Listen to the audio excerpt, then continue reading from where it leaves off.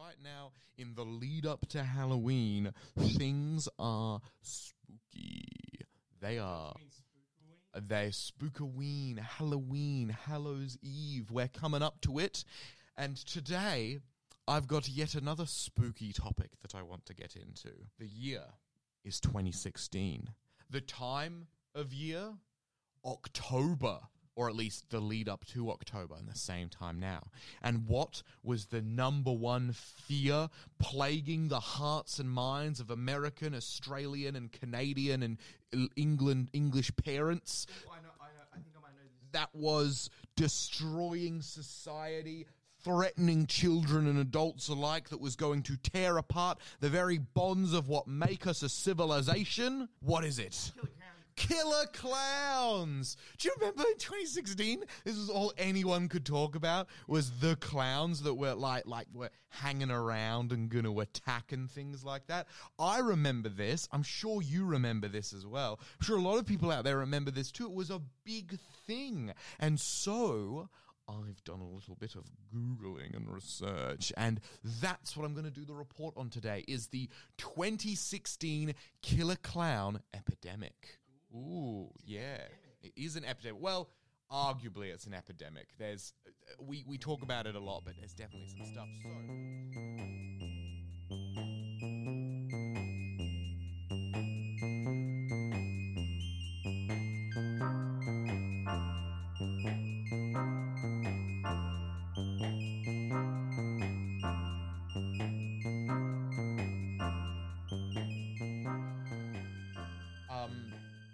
It all began in August, September, October. Yeah, 2 months before the kind of it really hit. It all began in August of 2016 when where was it? It was in Green Bay, Wisconsin. We always know this stuff happens there. Oh yeah. In Green Bay, Wisconsin, when 5 photographs were taken of a creepy-looking clown holding 4 black balloons, and he was walking. Pictures of this clown was taken of him walking through various underpasses and walking in a spooky bridge late at night at around 2 a.m.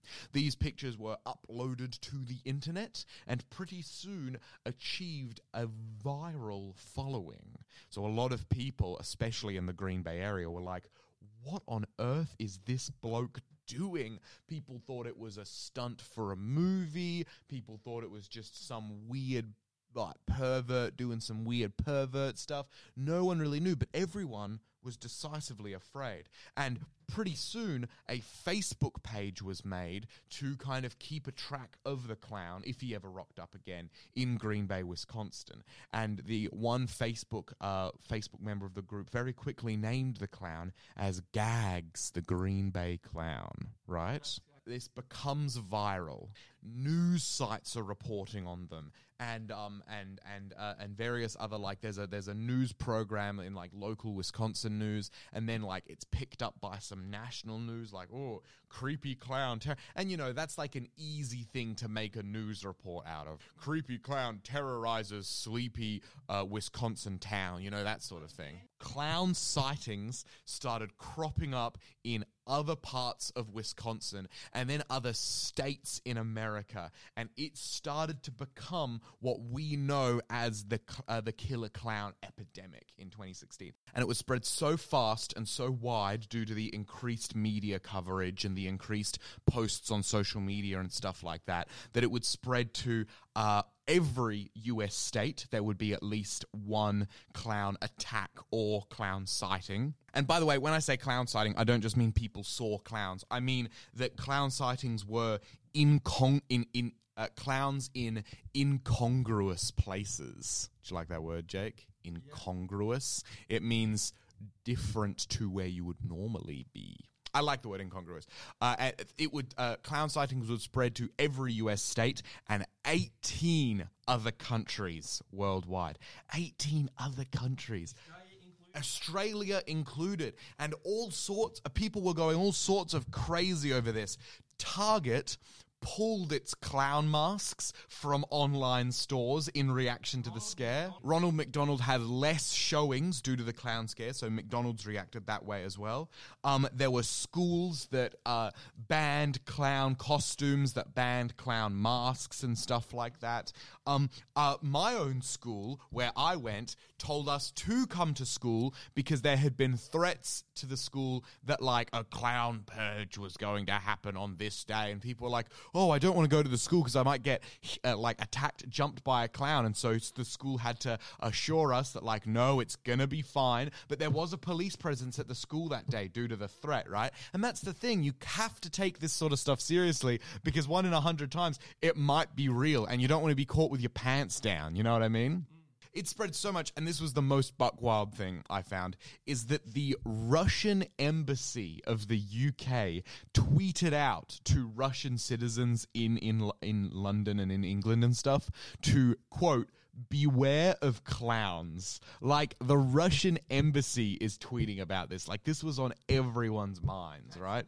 It was nuts. It was huge. But interestingly, not the first time that this sort of thing has happened.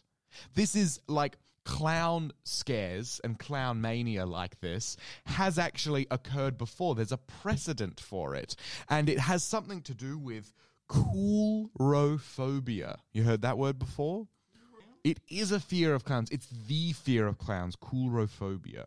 So this sort of thing has happened a lot, and the kind of stereotype of the killer clown, while it has its roots in Edgar Allan Poe work, and I mean, it's pretty easy to just say, like, oh, clowns are supposed to be fun. What if murder? Like, that's not a hard writing leap if you want to do something. But the real killer clown legacy was cemented with the murders, with the serial killing of John Wayne Gacy. You heard of this guy? Yes, I've heard of him. Very spooky stuff, very unsettling stuff. But yeah, obviously, he cemented the idea of a killer clown in the late 70s, and then in the early 80s, there was this kind of in Boston, there was a lot of reports of in like 1981, I think, there were a lot of reports being called into the police by parents saying that their children had seen a clown around the place. Sometimes it was a half-naked clown. Sometimes it was a clown like driving around in a van offering candy and money and stuff like that.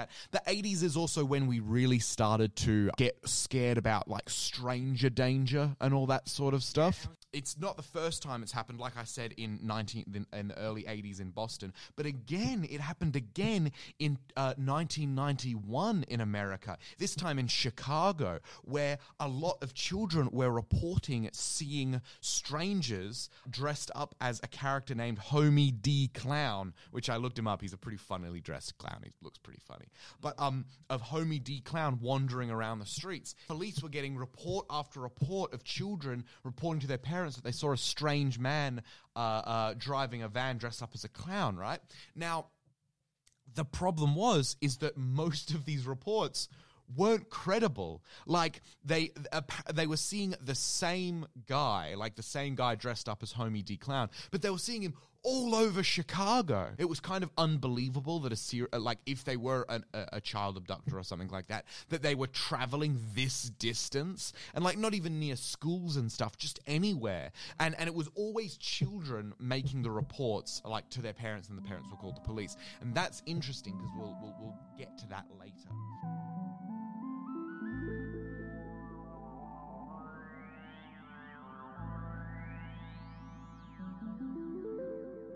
So do you remember when I said that they made a Facebook page very quickly after they'd kind of brought up the Green Gags, the Green Bay Clown, and also named him Gags, the Green Bay Clown?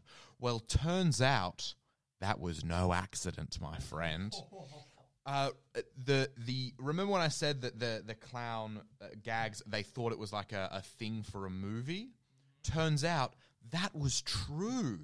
It was actually marketing for a film, specifically for Gags, a short film about a clown terrorizing a sleepy Wisconsin town. Yeah, and so the bloke who wrote it, his name was Adam Kravik. He was the writer and director of Gags. It's available on Amazon Prime if you want. It was first released as a short film to pretty good reviews and then was released as a feature-length film to less than favorable reviews. But he still worked on it, and that is where it actually came from. Imagine being the guy who started this whole clown craze epidemic. Indirectly, he's responsible for like stabbings and stuff, and like cases of people getting arrested. That was the whole reason why this started, why this clown thing became so big, why people were worried to go to school, all this sorts of stuff. That was the cause, right? But, and I wanted to talk about, the why this happened, because like it's kind of a big logical leap, right? To see a clown on the news in America and say, that's happening where I am, or to see clowns and kind of connect these dots, you know what I mean? But it is actually a recorded, albeit not very well known, human phenomenon named mass hysteria, or the more technical name is mass psychogenic illness, or MPI. It's a spooky name for something. Psychogenic illness. Just that name just brings chills. And mass psychogenic illness. Oh my goodness. So MPI, it's not really that well understood, and it's not in the DSM-5, right? Which is the record of all like mental disease and stuff like that. Yeah, it's not in the DSM, but it is recognized as a serious thing. And a lot of people are kind of crying out to say like, hey, we should be paying a lot more attention to this, right? Mass psychogenic illness is what it basically, or mass hysteria, you probably kind of know what it is, but as a definition, it's when a large group of people, often of different social classes, different backgrounds, all of this sort of stuff, have delusions or like physical reactions to a social or psychological thing that's happening, right?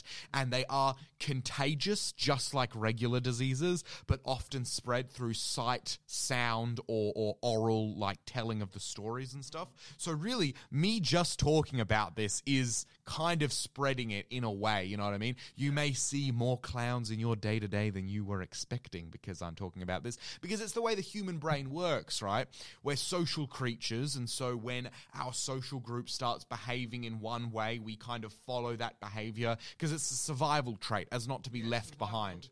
Exactly. It's survival through numbers and through being accepted with the majority and stuff like that. But because we're not flawless creatures, that drive, that process in our brains can sometimes go like absolutely crazy.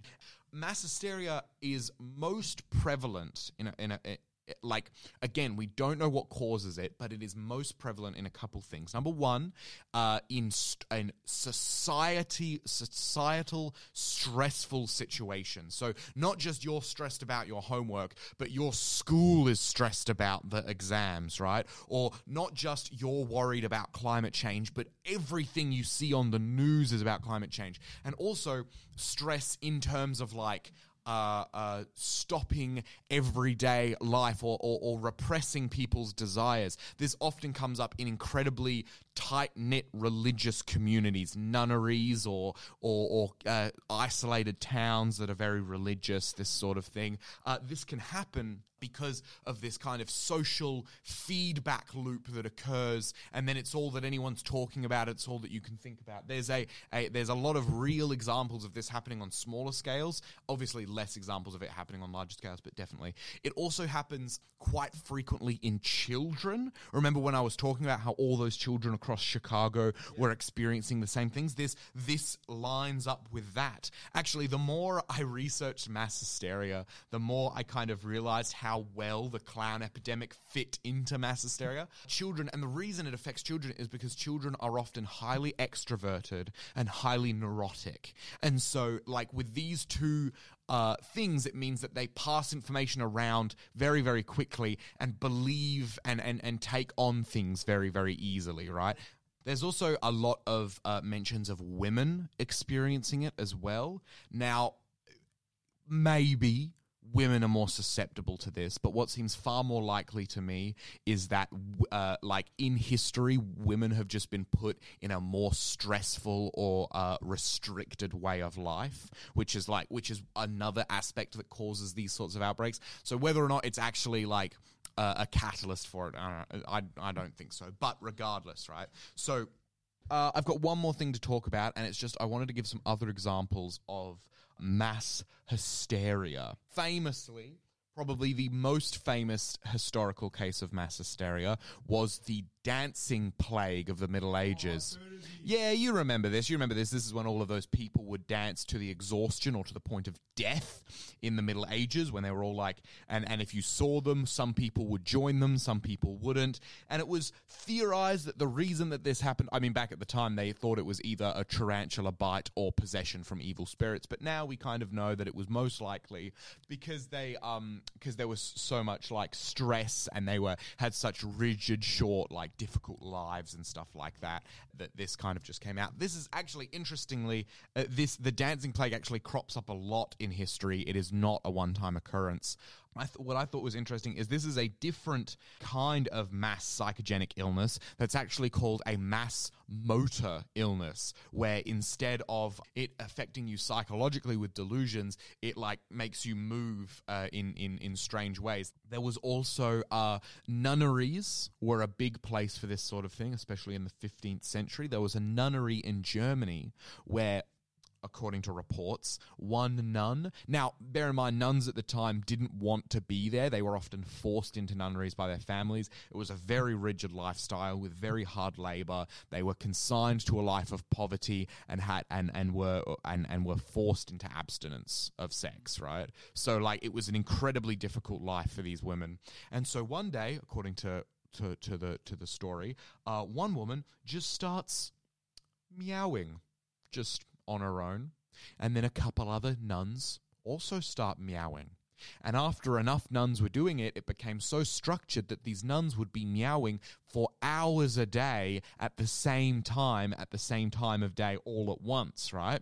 They only stopped because they were threatened to be beaten by soldiers because it was becoming annoying to the local townsfolk around the nunnery. Yeah, right? Freaky. And also there was another case in nunneries of these nuns, they started biting one another.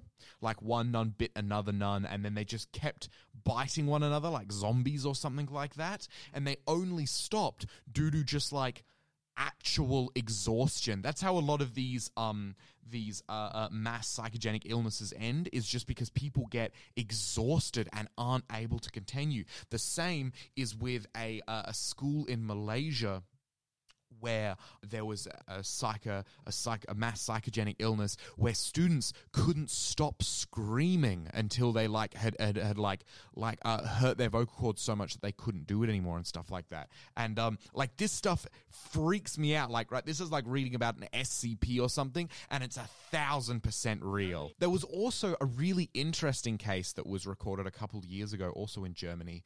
This YouTuber got really popular, and this YouTuber had Tourette's, and in their videos would exhibit the Tourette's tic that they had. And there was a surprising uptick in this same uptick. I don't want to say that too much. There was a surprising increase of diagnoses of Tourette's with the same sort of tic that a lot of people, like young girls in Germany, were experiencing and stuff like that. And it's like there was no pattern to it other than that they had all seen and kind of enjoyed this YouTuber's content, right? Which leads to the conclusion that this is another one of these mass psychogenic illnesses, but it's spreading over the internet. Remember how I said that it spreads via like visual and oral transmission and stuff like that? Yeah, that's another example, but this can happen also over online and stuff like that, or at least that's the theory, right? What's important to remember about everything I'm saying here is that we are so in the dark about this aspect of human psychology. It's really, really, really obscure, right? And obviously, one of the more recent mass psychogenic illnesses was the clown craze of 2016. And that's where I'm going to end today. That's a compulsive history, a conclusive history, I hope at least, of the clown craze of 2016. Freaky, sure, but definitely very, very interesting. That was Ropology with Harry, Jake, And McGee. Yeah, this was recorded by Inspire Passionate Lives Radio, so I want to thank them for using the recording equipment, and I want to thank you too for the use of your beautiful voices. For letting me in the building. you can tune in every Thursday from 6 a.m. to 9 a.m. at Australian Western Standard Time. See ya.